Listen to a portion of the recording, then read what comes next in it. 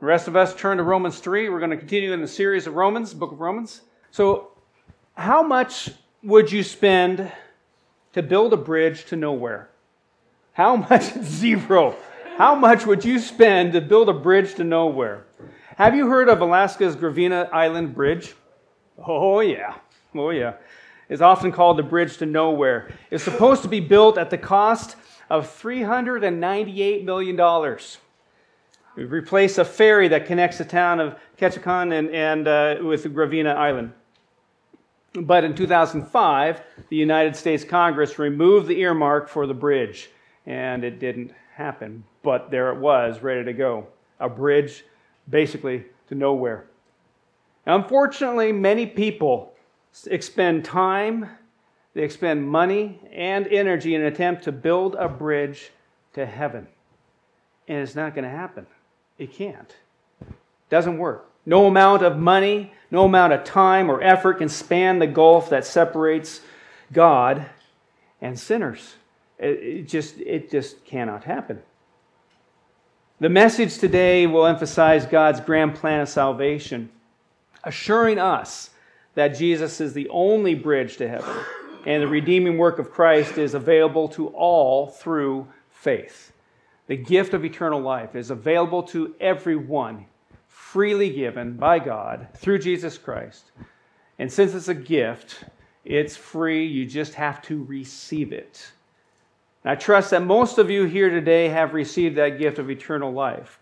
But I never want to assume anything when it comes between you and God. Not at all, because that is usually a personal thing and something that I can only prompt you in and allow the Holy Spirit to continue His work in that area in your life. Now, righteousness from God is the main theme of Romans. And it first appeared in the 17th verse of the first chapter. Righteousness is mentioned more than 30 times in the 14 chapters, the first 14 chapters of Romans. And beginning in verse 18 of chapter 1, Paul outlined the unrighteousness of humanity and the fact that God's righteousness includes judgment against sin and wickedness. When people pass judgment, they only condemn themselves. But when God judges, He is always accurate and always just. And in chapter 2, verses 17 through 29, Paul said that being a Jew meant more than having Jewish parents or knowing or teaching God's law or being circumcised. He said a man is a Jew if he is one inwardly. Verse 29. It is not the external display, but the internal attitude that counts. Now, although the first 8 verses of chapter 3 deal with Jewish questions about Christianity, they are also beneficial to non-Jews who want to understand basic Christian beliefs. They explain the futility of our own efforts at being righteous, including the attempt to outthink God. You can't. And some of us kind of think we can at times. We get caught up into that. But you can't outthink God. So in the first 8 verses, Paul answered questions he might have actually fielded in a Jewish synagogue. He always went there first whenever he visited the different places in his journeys. And he may have had some of these questions asked. But when we consider them, we see they are the questions people of all backgrounds ask God. So we're going to look at these questions and then follow up with the source of our hope. So in verses 1 through 8, Romans chapter 3, follow along as we read this together. What advantage then is there in being a Jew? Or what value is there in circumcision? Much in every way. First of all, the Jews have been entrusted with the very words of God. What if some were unfaithful? Will their unfaithfulness nullify God's faithfulness? Not at all. Let God be true and every human being a liar. As it is written, so that you may be proved right when you speak and prevail when you judge. But if our unrighteousness brings out God's righteousness more clearly, what shall we say? That God is unjust and bringing His wrath on us? I am using a human argument. Certainly not. If that were so, how could God judge the world? Someone might argue, if my falsehood enhances God's truthfulness and so increases his glory, why am I still condemned as a sinner? Why not say, as some slanderously claim that we say, let us do evil that good may result? Their condemnation is just. Let's stop there for a moment. We're going to see here God's holiness is revealed throughout his word. Let's take a closer look here, though, at these questions that Paul raises. The first one you can see here in verses 1 and 2. What advantage is there of being a Jew? What advantage is there of being a Jew? And in spite of a long history of persecution, suffering, and displacement, the Jews have always believed they are God's chosen people, as Isaiah 65 verse 9 tells us. And they enjoyed God's special favor. To the Jewish mind, it may seem that Paul's theology cancels all these benefits. The first question a Jew might ask is, what advantage then is there being a Jew? In Paul's response, he says, much in every way. First of all, and it sounds like he's making a list here. It seems like he's got a list of advantages, but he only named one. And so Paul's first of all meant that the greatest advantage, more powerful than any others combined, is that the Jews have the very words of God. The King James says, unto them were committed the oracles of God, in verse 2. Aaron used the breastplate with the Urim and Thummim to receive the oracles of God and make godly decisions. Other oracles housed in the Ark of the Covenant included Moses' staff, Aaron's staff, the stone tablets inscribed with the Ten Commandments, containers of manna, and more. But the greatest oracle of God is his word. Not just the Ten Commandments, but also the entirety of the Old and New Testaments together. The law and the prophets, along with the rituals and ceremonies, summoned the Jews into God's presence so they could hear from him. So the rituals and ceremonies might fade away, but if the worshiper still had God's word, he had the advantage. He still had God. So there is an advantage to being a Jew. Another question is asked here. Second question is God always faithful? As we see in verses 3 and 4. What if some did not have faith? Will their lack of faith nullify God's faithfulness? God's faithfulness is his changelessness. There's a nice big word. Changelessness. God's faithfulness is his changelessness. God always remains in relationship with humanity in a way consistent with his holiness and his love. When life on earth is done and the final judgments are given, every soul that has ever lived will agree that God has exercised judgment and forgiveness consistently and justly.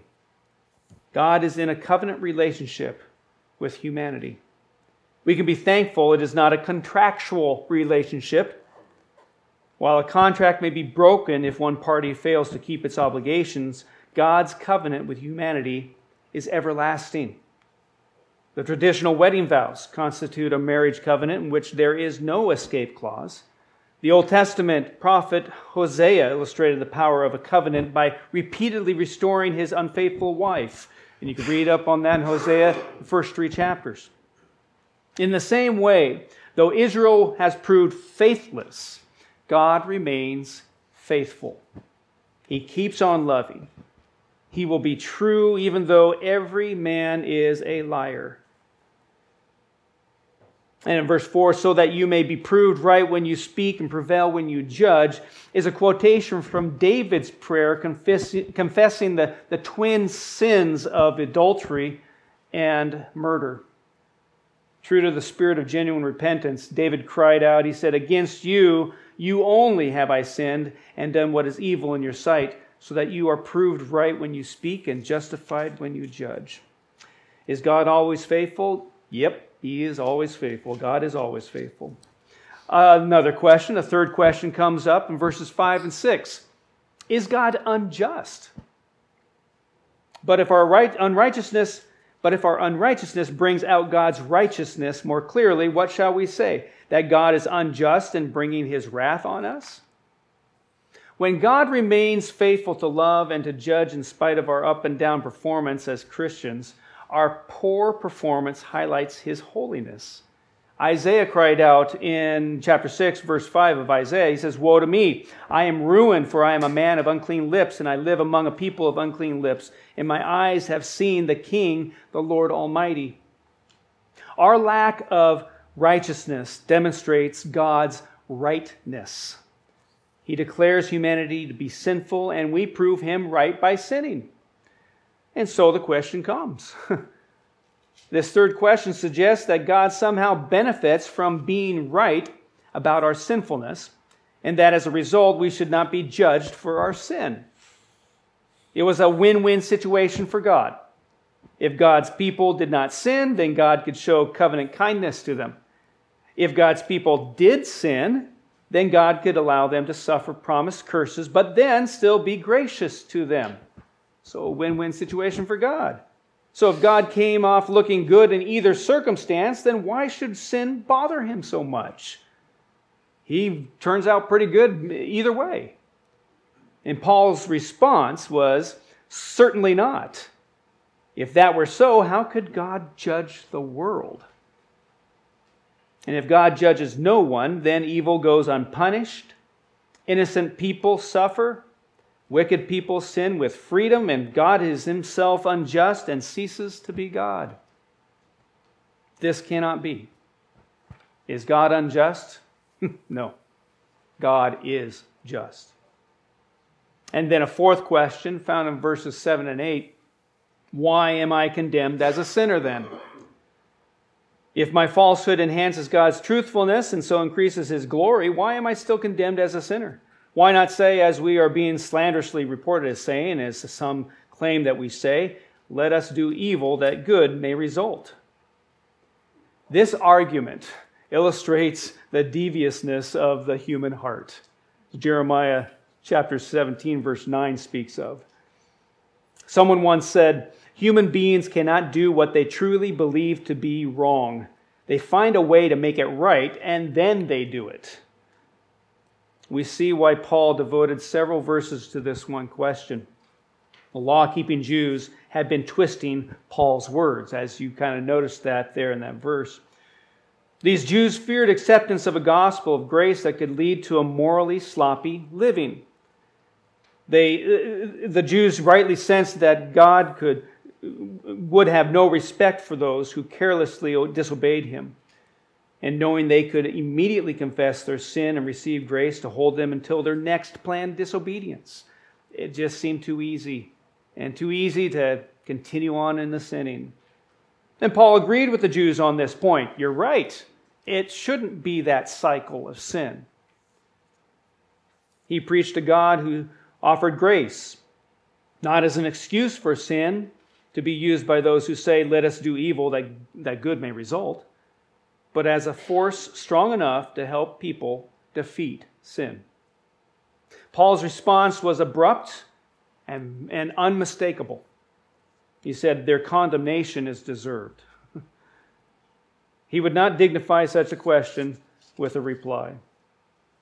So from these first eight verses, we can make the following observations about God's holiness in all of this.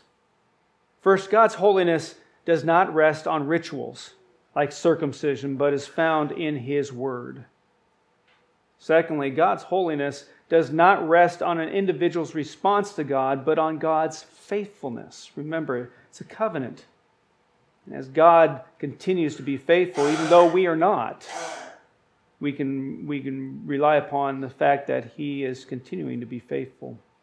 God's holiness also, too. God's holiness is not the source of injustice, but rather God Himself is the source of unblinking justice. Continues on. And God's holiness, finally, does not encourage sin and wickedness, for God is not a contradiction. He is, as Isaiah chapter 6, verse 3 says, and also Revelation chapter 4, verse 8 says, holy, holy, holy. So the four questions in these first 8 verses cast doubt on God's holiness. And Paul answered each question and showed that we ourselves are the reason for any separation between God and us.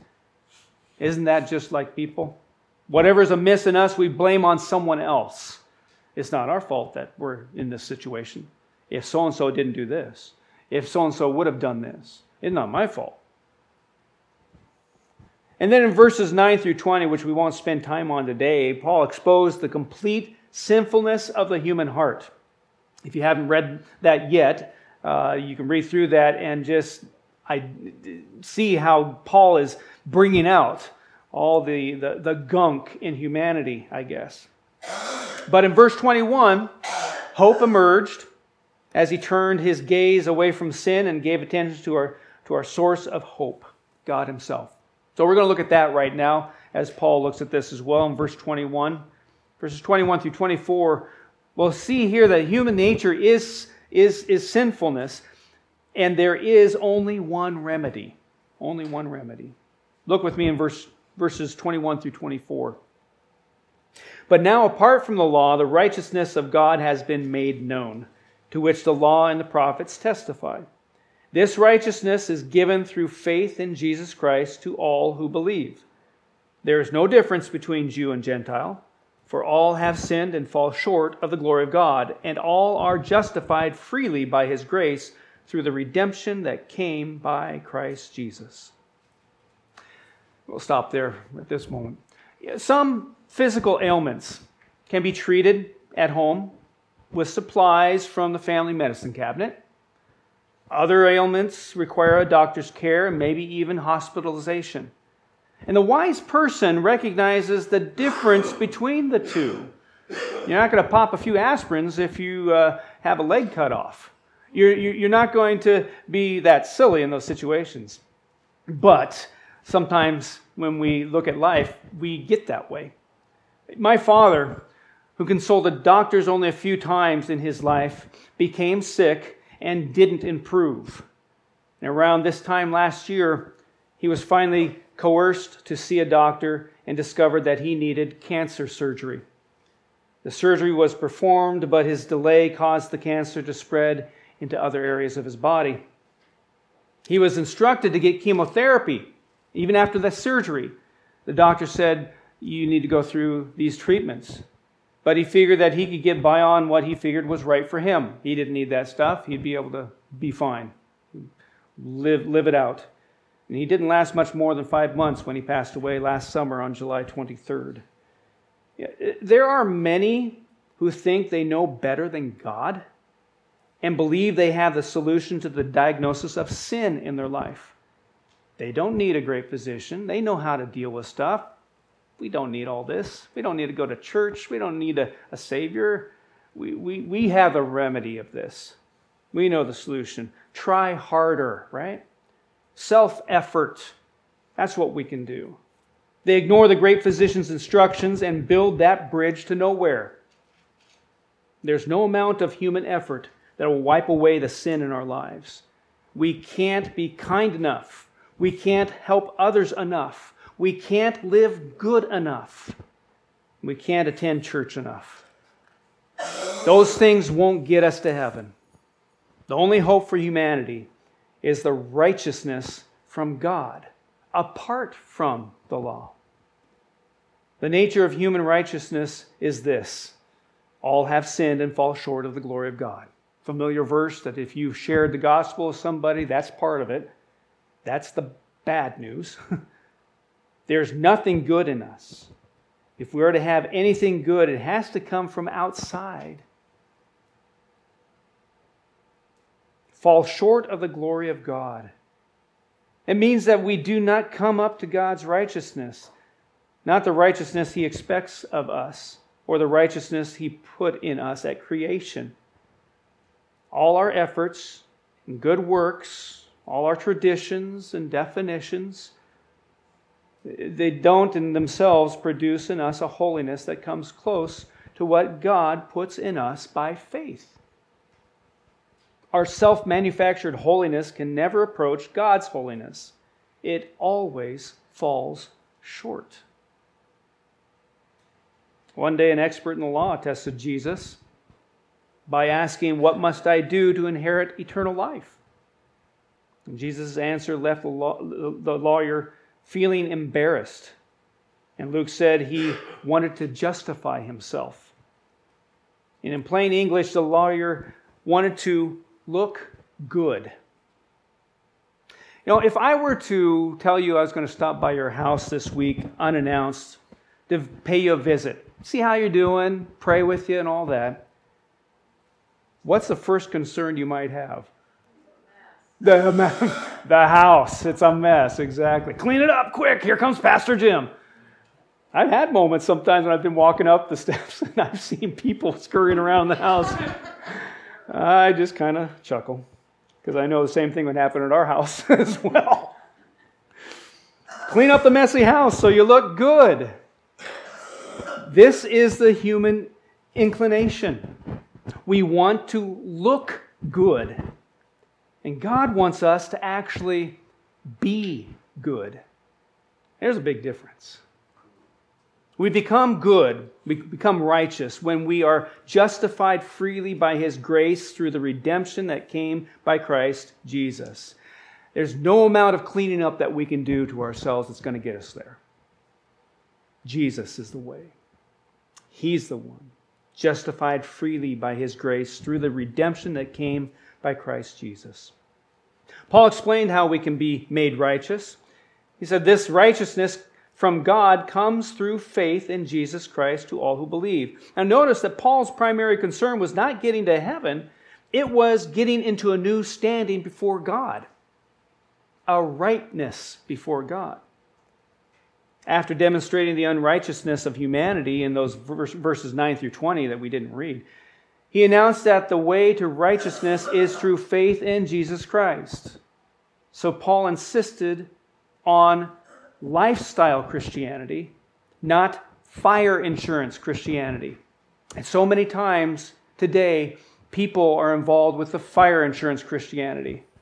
They get saved and they think, okay, I'm good to go. And I can do whatever I want after that.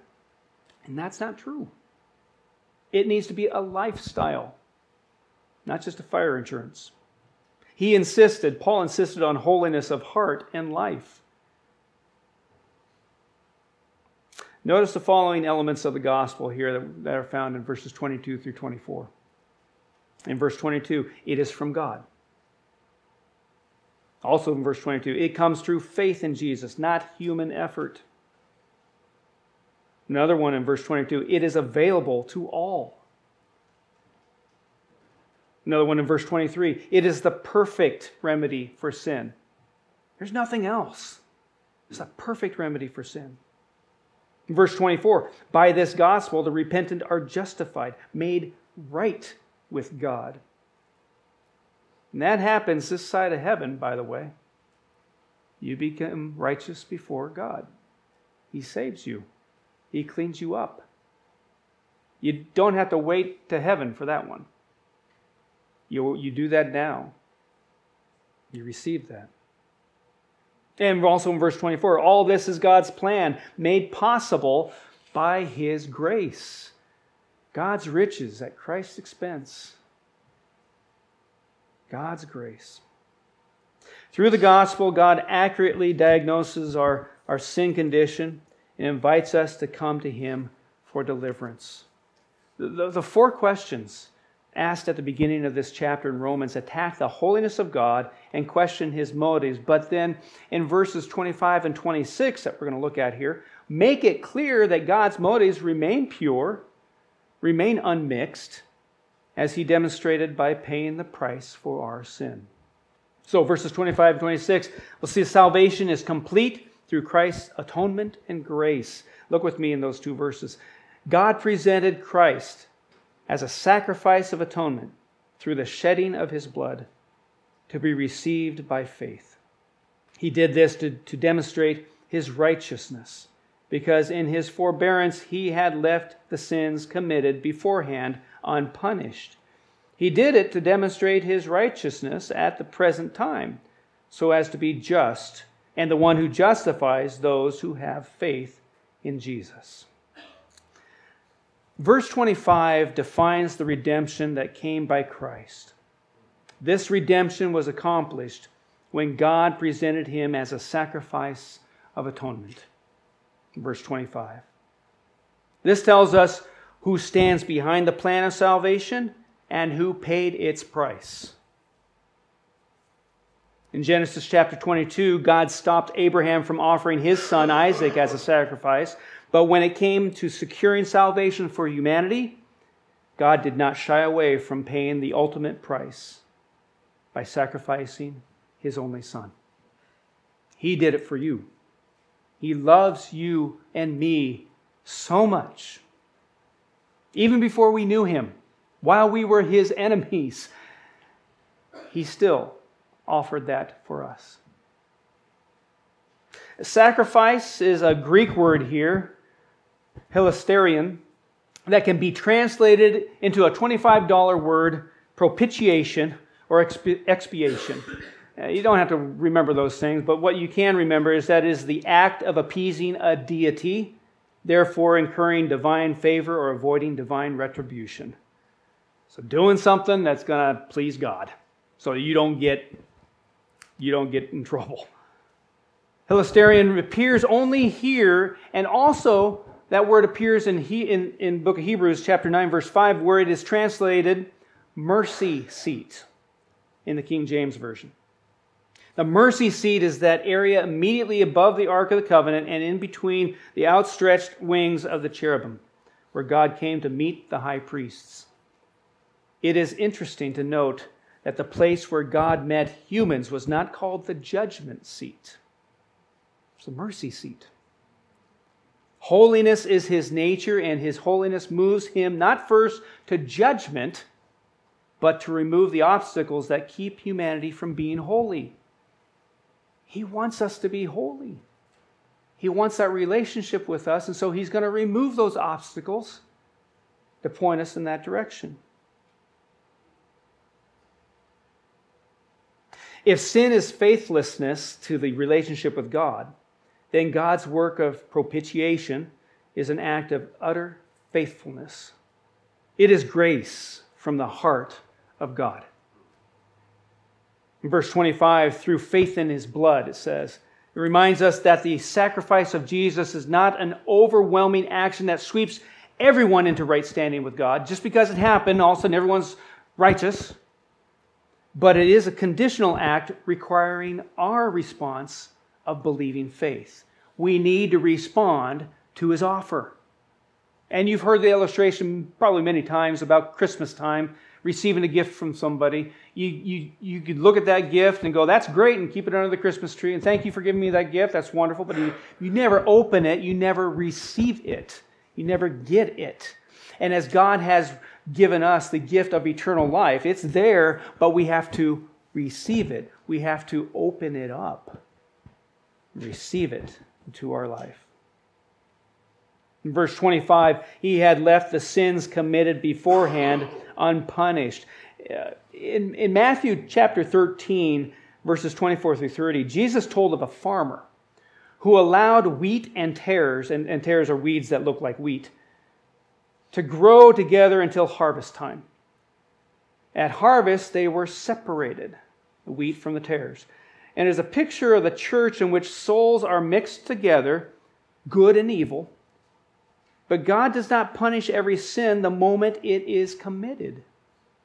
He delays, so the sinner may have a chance to repent.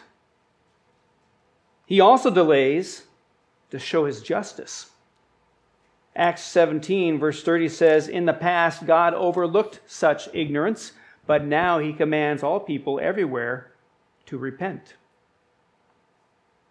Verse 25, he did this to demonstrate his justice. God's love is always demonstrative. He always demonstrates his love. His greatest display of love is Jesus on the cross on Good Friday. And although the questioner in verse 5 suggests that God is unjust, God is more than just. He is gracious. Gracious to us as well. Every day. His grace is seen in the fact that in his forbearance he had left the sins committed beforehand unpunished. God does not punish every sin the moment it is committed. The last time God did that, the last time God punished sin as it deserved was when he destroyed the earth by flood. Since then, he has patiently waited. He is waiting even now.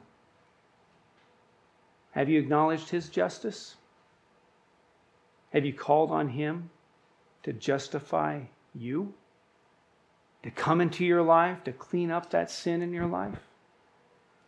He's waiting. He's waiting. I'm going to bring the band up, worship team, come on up, and they're going to share a couple songs with us. As they come up, listen to Leviticus chapter 4, verses 32 through 35. And hear God's requirements for atoning for sin in the Old Testament. Just listen to this.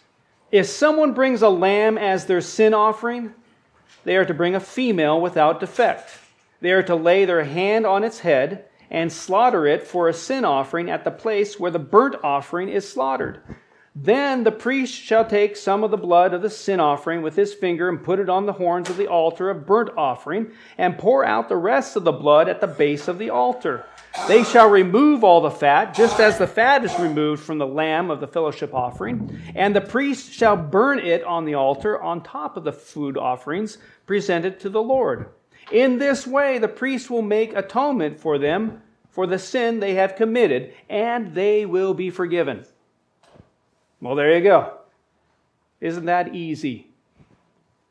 Imagine you are an Old Testament believer. What would it be like to take a perfectly innocent lamb from your personal flock and offer it as the sacrifice for your sin? What if you had to do that every time you sinned? I think we'd be flockless. As you read the account of Jesus' crucifixion in one of the Gospels, and you can pick them, Matthew 27, Mark 15, Luke 23, John 19, consider that Jesus was God's perfect lamb, innocent of sin, but fully willing to lay down His life so you could have forgiveness, so you could have peace, so you could have new life here and now. What will you do with this great offer of love from God? How will you respond? I'll let you figure that out between you and God as we sing these next couple songs. If you need to come pray, you're invited to pray.